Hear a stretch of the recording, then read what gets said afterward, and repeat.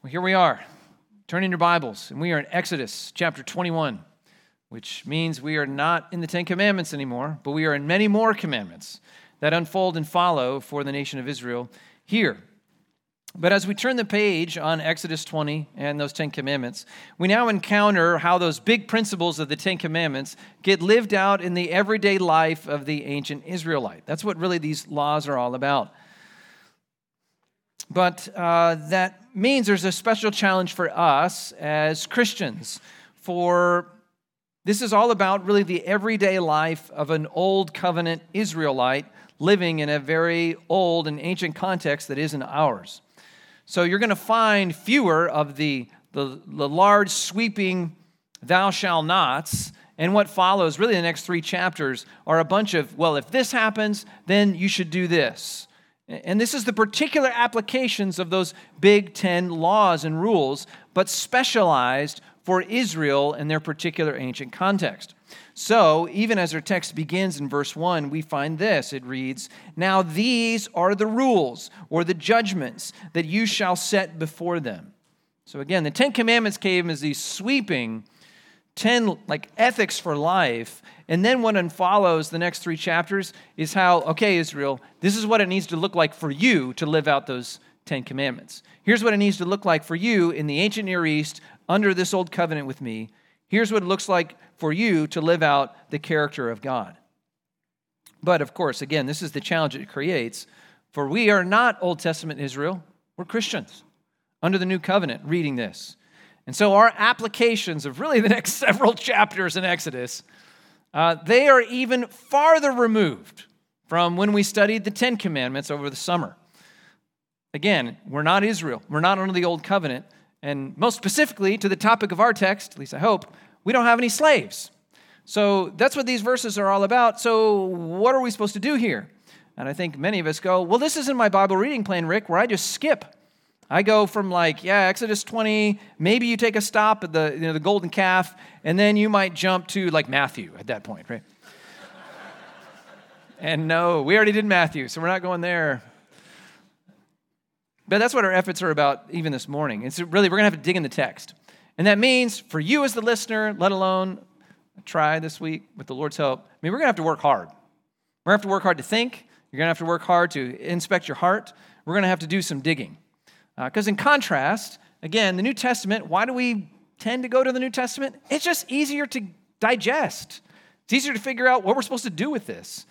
You say, take a book like Colossians, and you're reading something that an apostle wrote to New Testament Christians. And so when you read a command to the Colossian church, you can go, that applies to me pretty straight on. But you go to a text like this, it's not so straight on, because it's a different context. It's a different people under a different covenant. And so that means to translate these laws in Exodus to your life, we're going to have to work hard. We're going to have to do some digging. Those New Testament commands, they're like apples. You can just go to the produce section, you just grab it, and then hopefully you're going to pay for it, but you can just eat it right then. Just chomp away. Yum. The Old Testament laws, they are like avocados. Or a sister told me in the foyer, no, they're more like lobsters. You got to work really hard to get to the good stuff to eat this thing. And so we're going to do some digging. And what are we digging for? What are we searching for? We're searching for those underlying principles, those characteristics that translate across covenants, across cultures, across time, that need to be lived out by us too.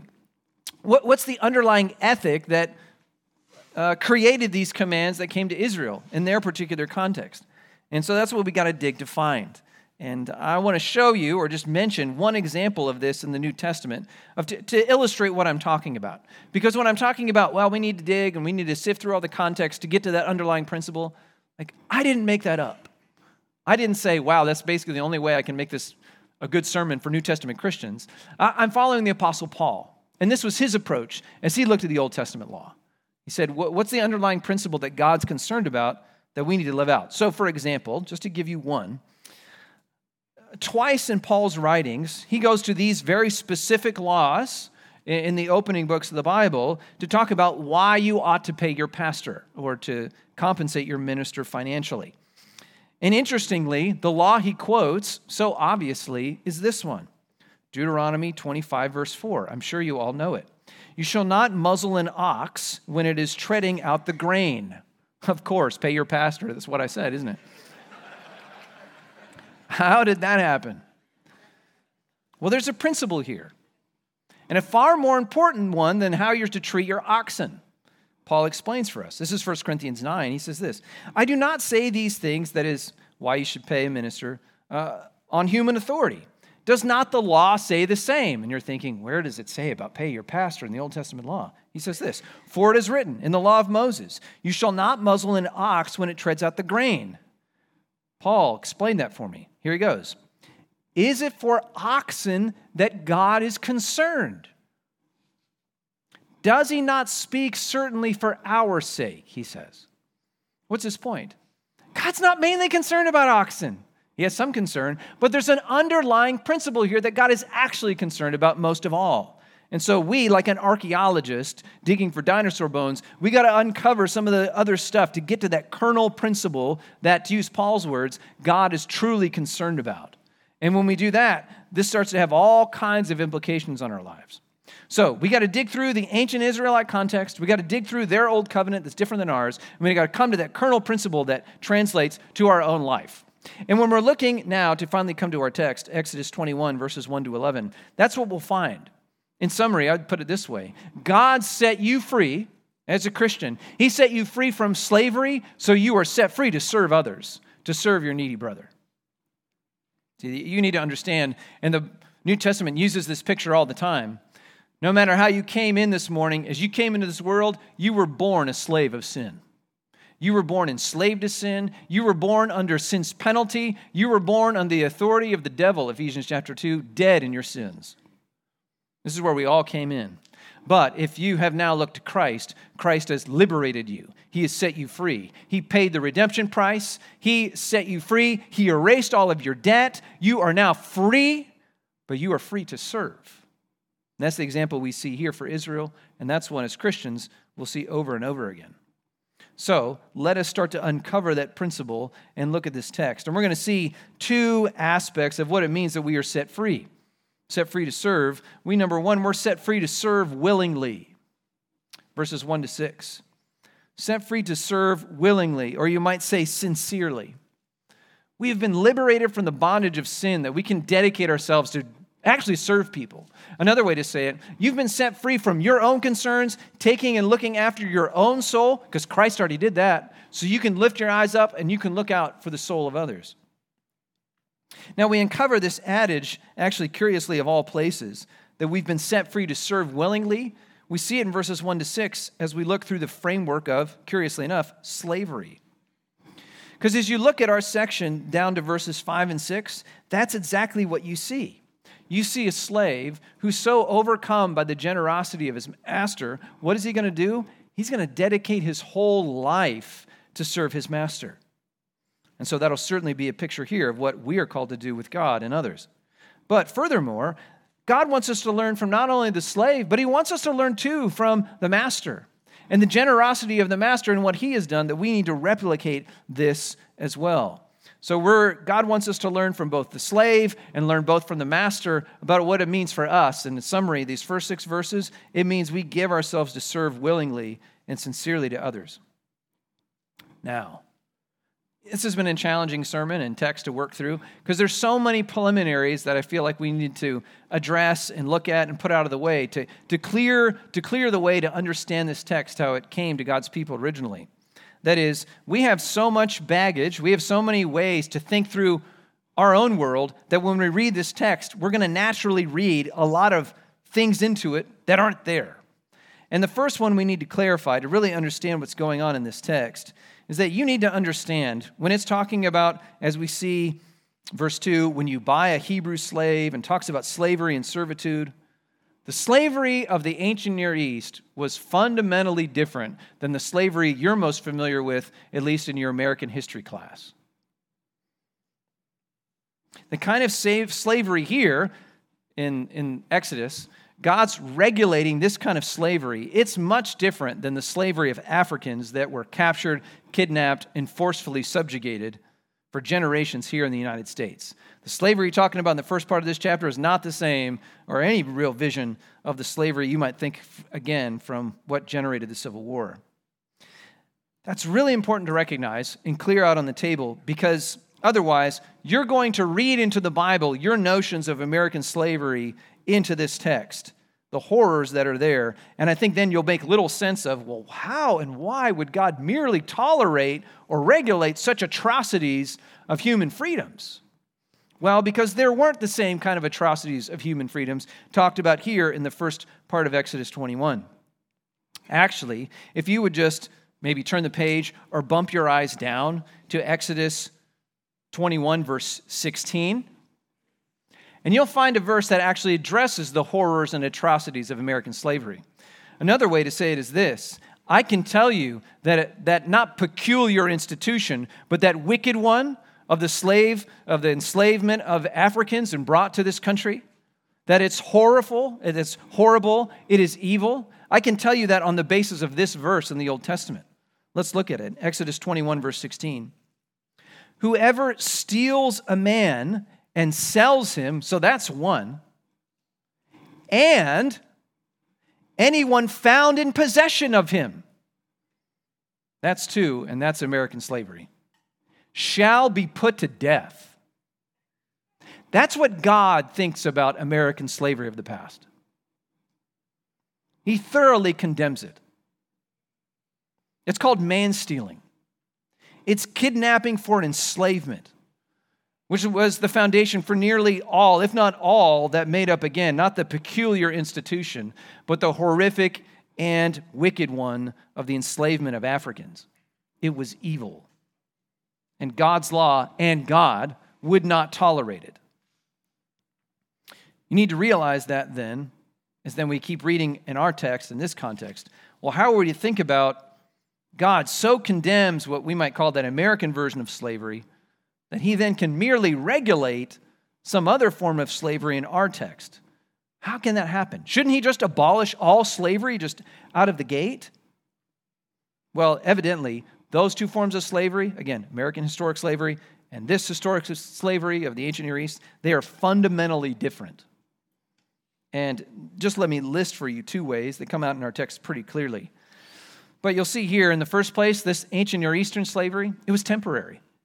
It was temporary. It wasn't to last for life. And the other component about the slavery of the ancient Near East, it was voluntary. You weren't kidnapped. You weren't taken into slavery against your will. The slaves, in a way, signed up for this. And I think the closest analogy, I saw some commentators reference this, the closest analogy you might find would be like many in this room who've signed up for military service. You sign up for a certain term of deployment, so many years, in a way that's in some ways very analogous to the ancient Near Eastern slavery being regulated here. Now, then you're going to ask, why would anyone sign up for this? Well, again, you can ask our veterans, but why would anyone sign up to be a slave here in Exodus? Usually, the circumstance that prompted this was the slave, or to-be slave, found himself in just a insurmountable financial debts that he had no way to pay out of. And so he had nothing left to sell, nothing left to pay. All he could sell was himself to fulfill the debt. But that sets the context for what's going on here. Your neighbor is broke. He's financially destitute. He's in a very then vulnerable situation. And so God's word steps in for the people of Israel to regulate this relationship, to protect the slave and the master, to protect them both financially. Again, in our modern context, you're in financial problems. If it's gone really bad, you might just declare bankruptcy or something like this. You can't do that in this ancient context.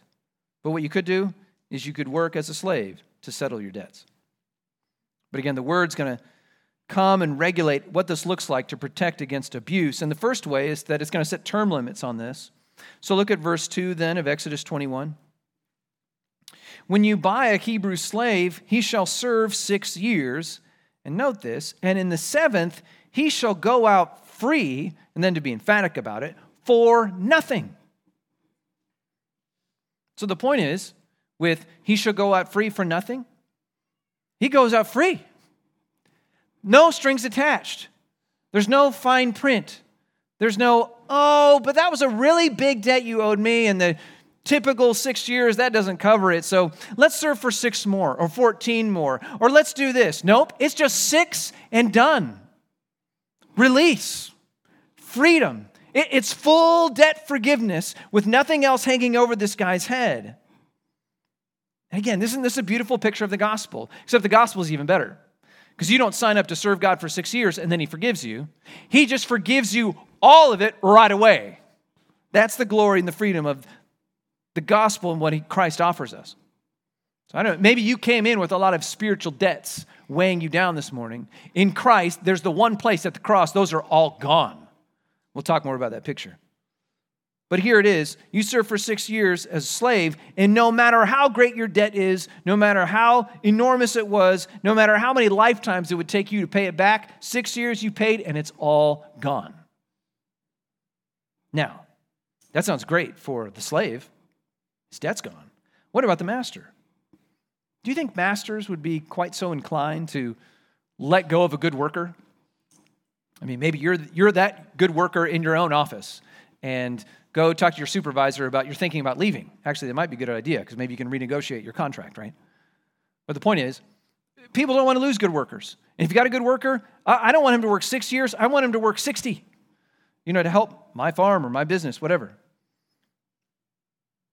Let alone, I'm going to have to forgive all that debt. I'm going to be out all those finances. So how should I think about this? And there's one more component that we need to set out to this whole context of really the whole law of Israel that we failed to mention this morning. And it's part of the context that should help the master be able to loosen his grip a little bit and let go of this slave and his debts. But you got to go back to the beginning, to the giving of the law, before he gave the 10 Commandments. Because do you remember how the 10 Commandments began? And I don't mean the first commandment. I mean what he said before he gave the first commandment. You remember what he said? If you don't, it's probably not far in your Bible. Exodus 20, verses 1 and 2. God spoke all these words saying, you shall have no other gods before me. No. I skipped a verse, didn't I? You got to look at verse 2 first. Before he can ever command them to do anything, this is what he tells them and reminds them. He says, I am the Lord your God, already true, who brought you out of the land of Egypt, already true, and I already brought you out of the house of slavery. That's the context you need to hear all of these laws, the 10 and all that follow. You hear it in a context of, you were once a slave yourself and I set you free. That's what the master needs to hear. He needs to hear, you've been rescued, you've already been redeemed, you've already been let go, you've already been saved, and because of that, can you not show such grace to your slave? Can you not do the same? I forgave your debt freely and rescued you out of the most powerful nation on the planet. If you remember that grace I showed you, can't you just show your servant a little? That's the word that comes to the master that would help him let it go. But to return to our text in chapter 21, that does not mean, however, that the owner is going to be wholly cheated either. The word isn't, well, owner, you just need to suck it up, and I don't care how much you lose. I don't care how big the debt was. No, that's not even God's concern here. It's going to be fair for the master, and it's fair for him as we uncover what's said here in verses 3 and 4. Look at this. So the slave gets full debt forgiveness. What does the master get? Well, he gets equitable treatment in this way. Look, verses 3. If he comes in single, that is the slave, he should go out single. So he's going to come in and go out the same. Same if he's married. If you came in with a wife, then he's going to go out with that wife. No issue. The master has no claim on the wife. But, verse 4, if his master gives the slave a wife, and she bears him sons or daughters, the wife and her children shall be her masters, and he shall go out alone. Again, this text is all about how you release your slave. And I'm sure, as any of us reading this, at first we are like, this does not sound fair, and this sounds bad. I don't care if you're trying to be fair to the master. Now you're splitting up families? This does not seem like an equitable thing. Well, it's just, frankly, not that simple. And again, we are separated by thousands of years of a context that we're not as familiar with. But yes, these laws, verses 3 and 4, this is about making it fair for the master. Because here's the thing. If that master acquired a slave girl that he intended to then give to another slave for them to marry, what it cost him to get that slave girl was enormous. He made a huge financial outlay to benefit his other slave with this wife. In other words, in ancient cultures, dowries were a real thing, and they were really, really expensive. And it's a benefit the slaves seem to enjoy, such that if then the slave, when he goes out, if he goes out with the wife and all the kids, that owner is out a huge amount of money that he was entitled to, he had a right to, as much as he did the debt. So that wasn't fair to him. And yet, I think we're still thinking, yeah, but Rick, we're talking about splitting up families. That's horrible. True, but it is assumed he's going to go out now that he's free. He can earn his own money, and he can redeem and buy out his wife and children from the slavery. Or he can wait for her to finish her contract of those 6 years before then she can go out. Or the slave had another alternative. And that's what we see in verses 5 and 6. Let's see this.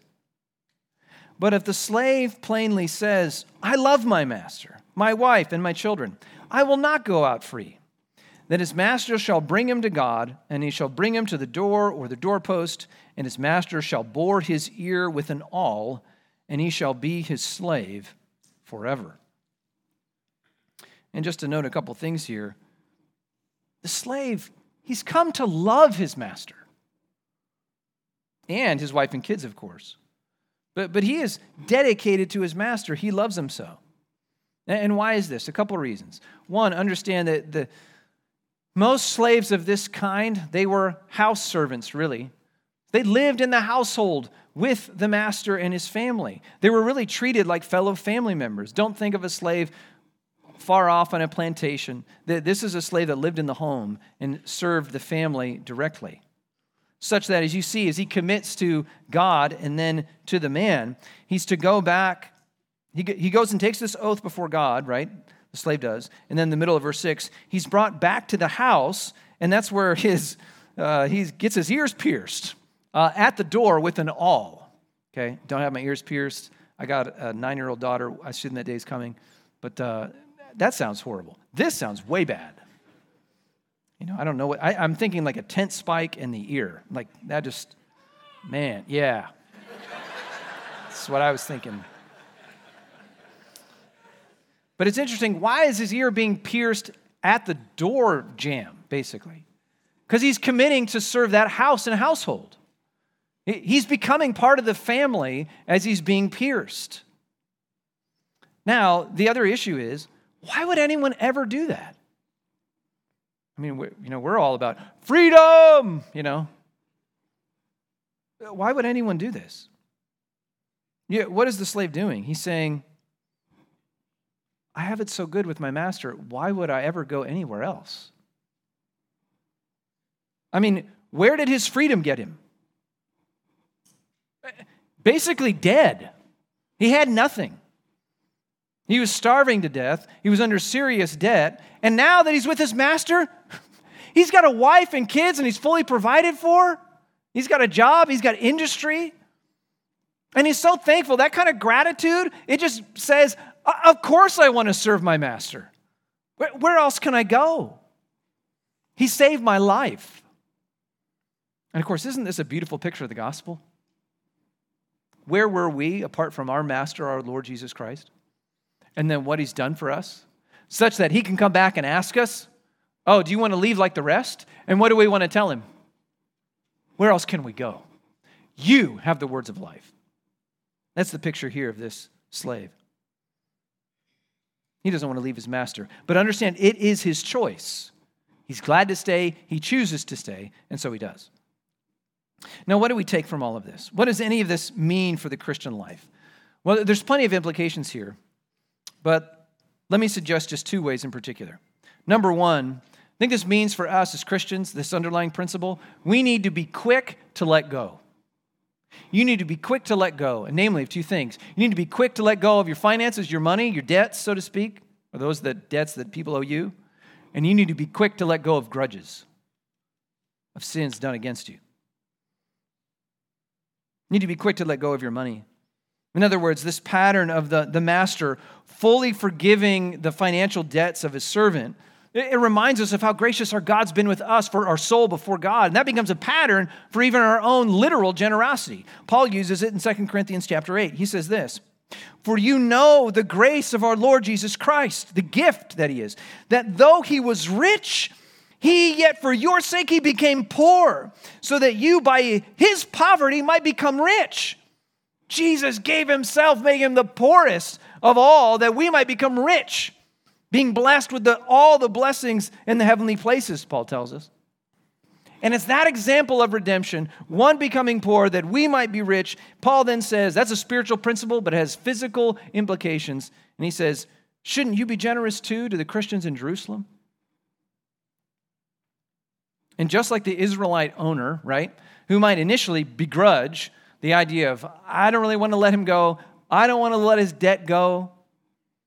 But then we remember, well, how had God first rescued me? How has he first redeemed me? Reflecting on that makes it a little easier to let go. To let go of your money, that you wouldn't hold it so tight.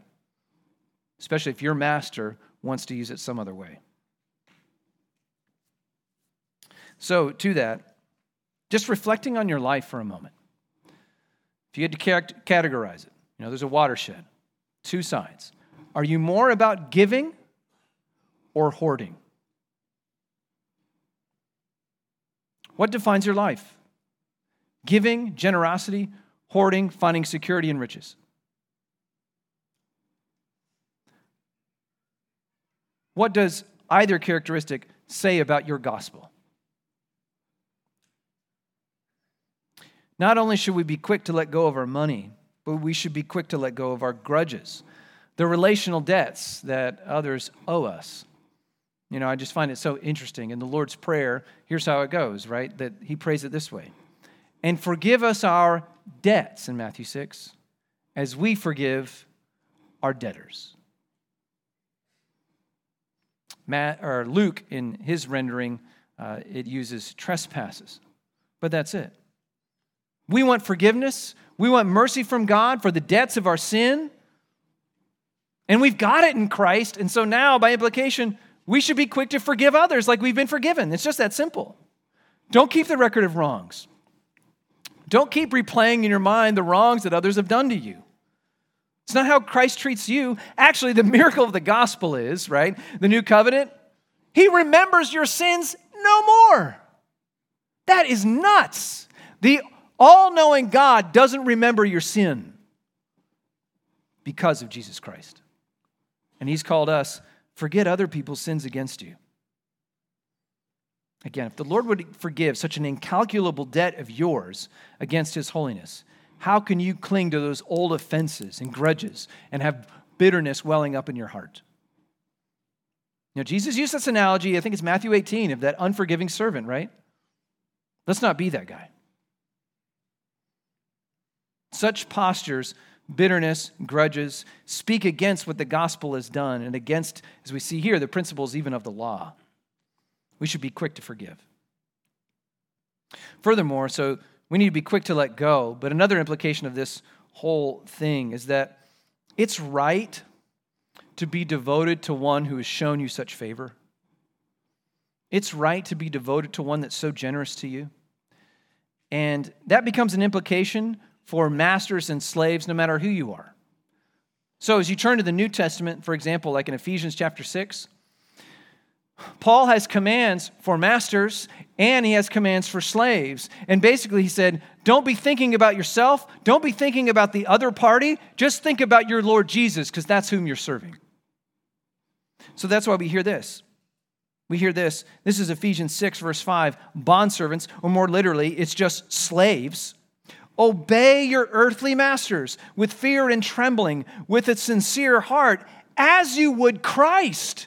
That's who you're focused on. You're focused on your Redeemer. And he's put you in this station, so you're going to serve him, not your master, but your heavenly master. He goes on, not by the way of eye service as people pleasers, but as slaves of Christ, doing the will of God from the heart. That's what we're after, doing the will of our master in heaven. But even the same goes for masters. They are to serve their master in heaven. As we hear this in verse 9 of Ephesians 6, masters, do the same to them. Stop your threatening, knowing that he who is both their master and yours in heaven, that there is no partiality with him. Our master in heaven is the one we're dedicated to, our Redeemer who's been so good to us. He's been gracious to you. He has served you, namely so you can serve others. So no matter how many children or workers or employees are under you, you are all ultimately under your King.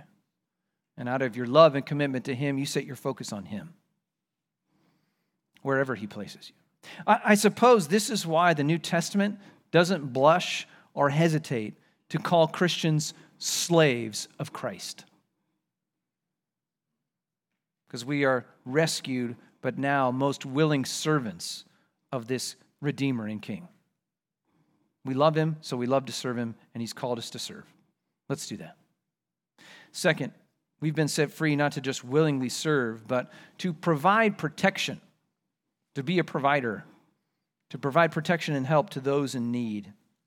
And so as we're back in Exodus 21, we're looking now at verses 7 through 11, and we see this need to protect, to provide for the needy, namely those who can't provide for themselves. And that's going to be shown to us through this category of those who really can't provide for themselves, and it's female slaves. That is, if we're thinking that men slaves were in a disadvantaged position, susceptible to abuse, well, that risk has only increased many more times for female slaves. Because you understand, in this ancient context, for females, you had no way to provide for yourself. If you didn't have a man and you didn't have land that he could produce, you really had no way to provide. That's why you had the likes of Ruth going out and finding a land and provision because she needed it. Well, anyway, let's looking at verse 7. We see the difference that needs to be made between the men and the women. He says this, when a man sells his daughter as a slave, she shall not go out as the male slaves do. You can't treat the women slaves just like you do the men slaves, like I said, because of what we're talking about with provision. Now, I skipped over the first part of the verse, and I think we're thinking, yeah, you did. What does that say? When a man sells his daughter as a slave, and I think we're immediately thinking, what kind of creep sells his daughter as a slave? But again, we are separated by thousands of years of ancient context to take you back to this one. You're dealing in a situation where this father, he is in a financially impossible situation, whatever it is. That is, you're not to think, in this case, that the dad is like, oh, good, I get to sell my daughter and get her out of here. I can't wait to see how much I get for her. That's not the idea at all. What did he see? The dad saw, out of his impoverished state, that this was one way to give his daughter a better life, far better than he could provide for her. Because as we keep reading, she's not merely coming as into a servant into the house, but she's being given over in marriage into this family, either the master or the master's son. And so maybe now you might see how this impoverished father might like the idea of selling his daughter, so to speak, but is to marriage to a far richer man who can provide for her in ways that he never could.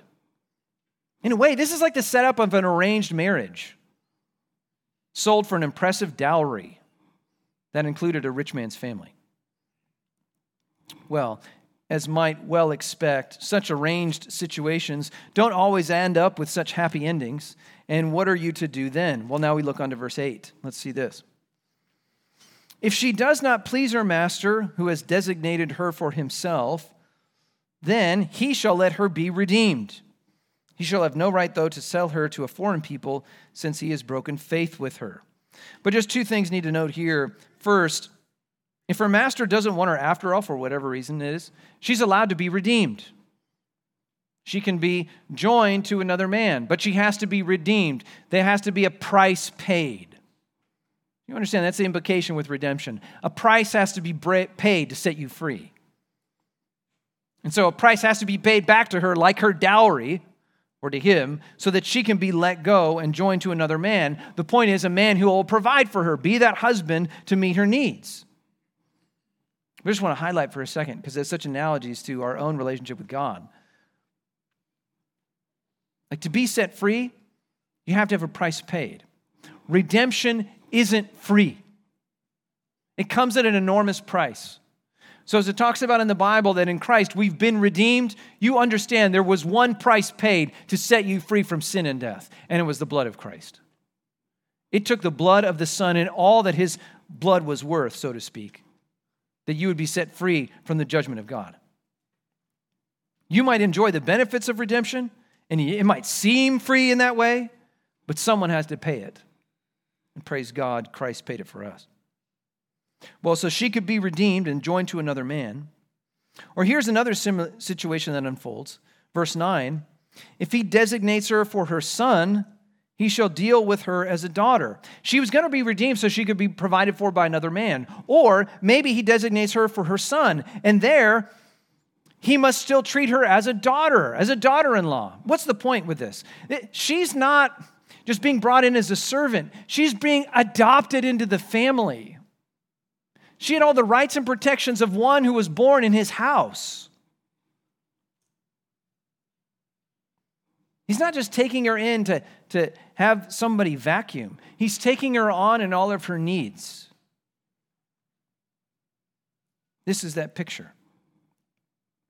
Now, with that said, she could be what might be called a slave wife or a concubine wife.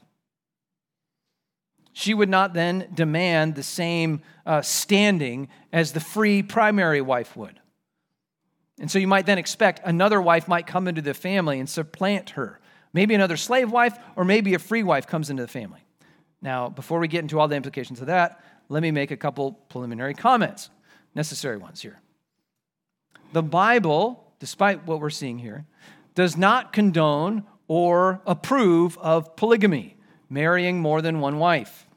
How do we know this? Well, for example, officers in the church, elders and deacons, as we read on the New Testament, they must be men married to only each of them one woman.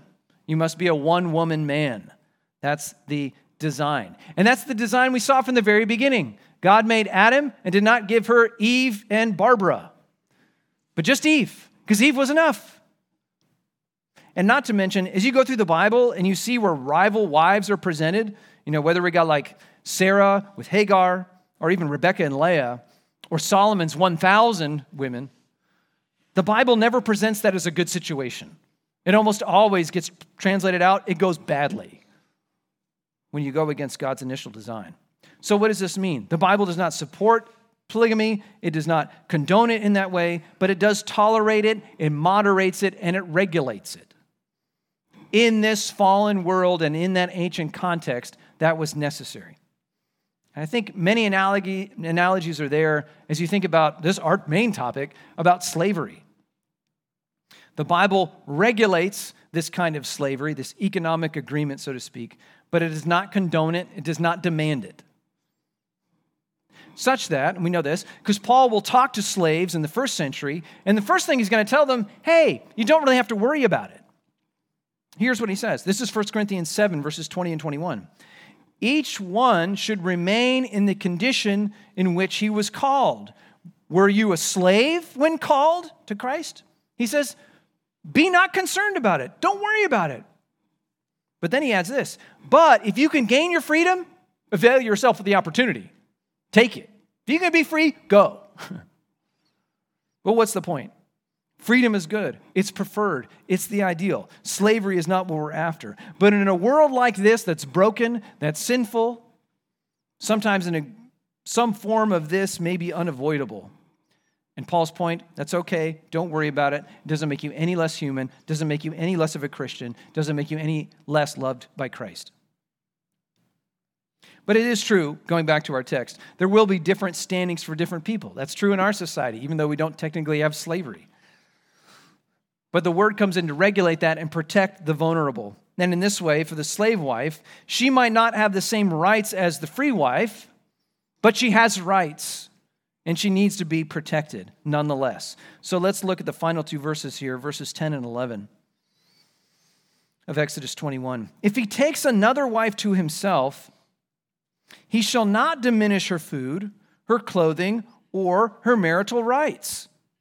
And if he does not do these three things for her, she shall go out for nothing without the payment of money. That is, if he doesn't provide for her in these ways, she's going to go out for free, and he's then lost gobs of money because she's gone out without her dowry, so to speak. And she has a right to go out if he will not commit to do what he's committed to do to provide for her. And this isn't just provide for her basic necessities. When it says provide for her food, clothing, and her marital rights, evident with marital rights, clothing, obvious, but even the word food there. That's not just the word like food, like bread. That would be the normal word translated food. In the Hebrew here, it's meat. This is the good stuff. Like you can't start to diminish even her food. She has to receive what the family members receive at the table. Because why? She's still part of the family. And again, you can't take away her marital rights. Why? Because that's her opportunity for children and the support for her life for a generation. So we capture here, just in the big picture, yes, she may be a slave wife, but she has protections. She has rights, and God is regulated and mandating that, so no one can take advantage of her. God's looking out for her, is the point. And he will ensure by his law she's provided for.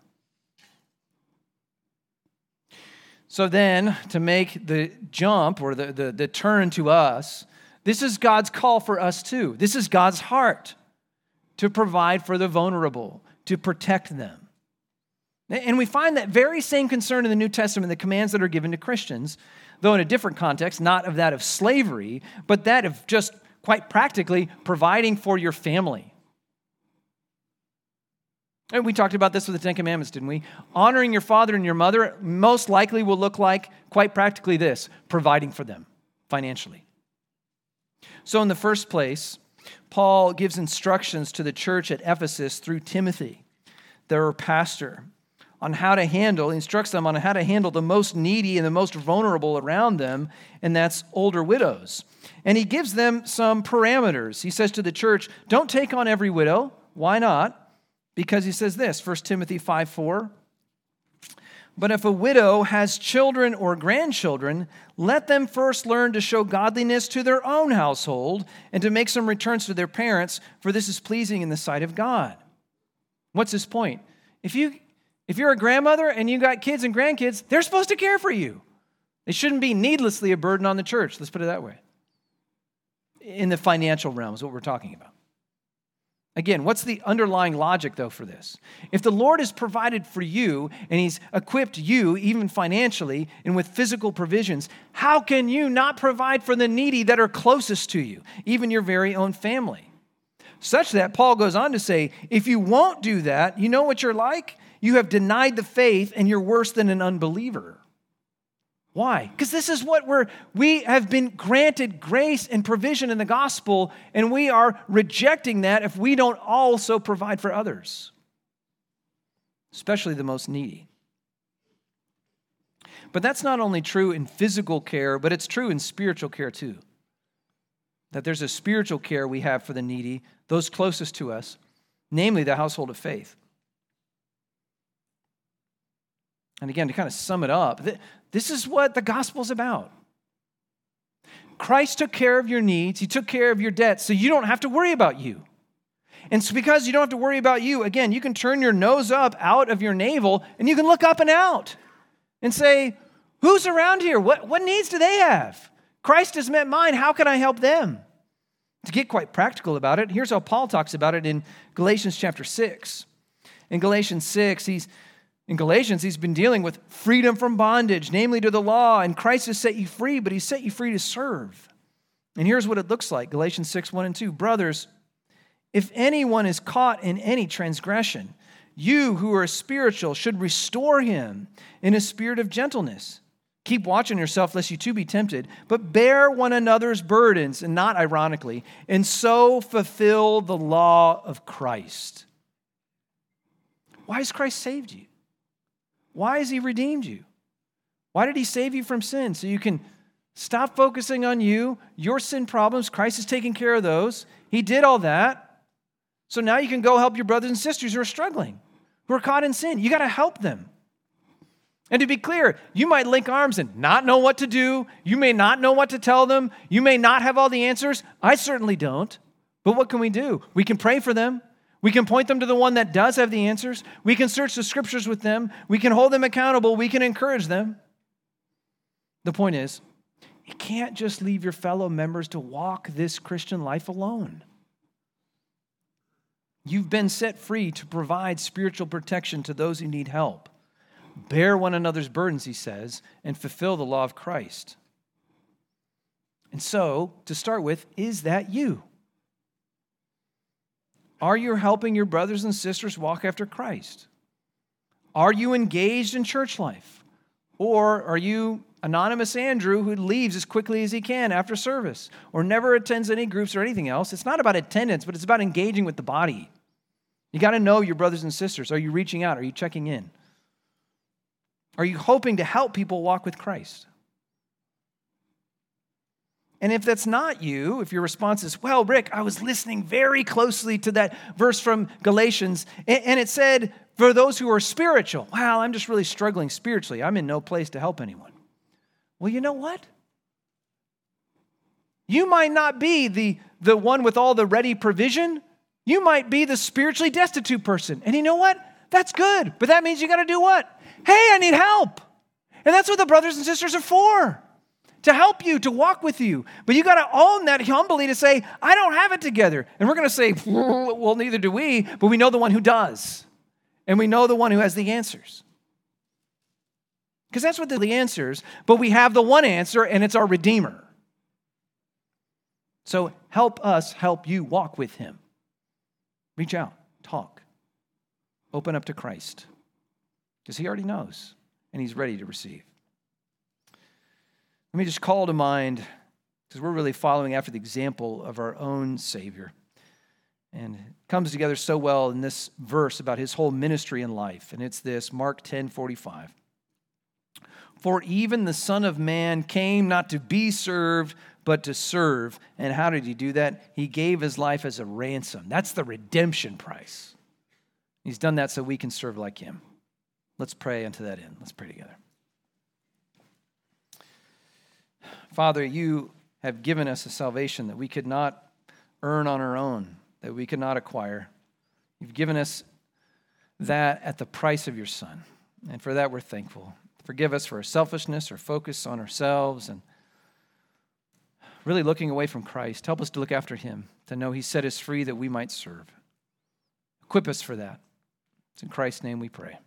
Amen.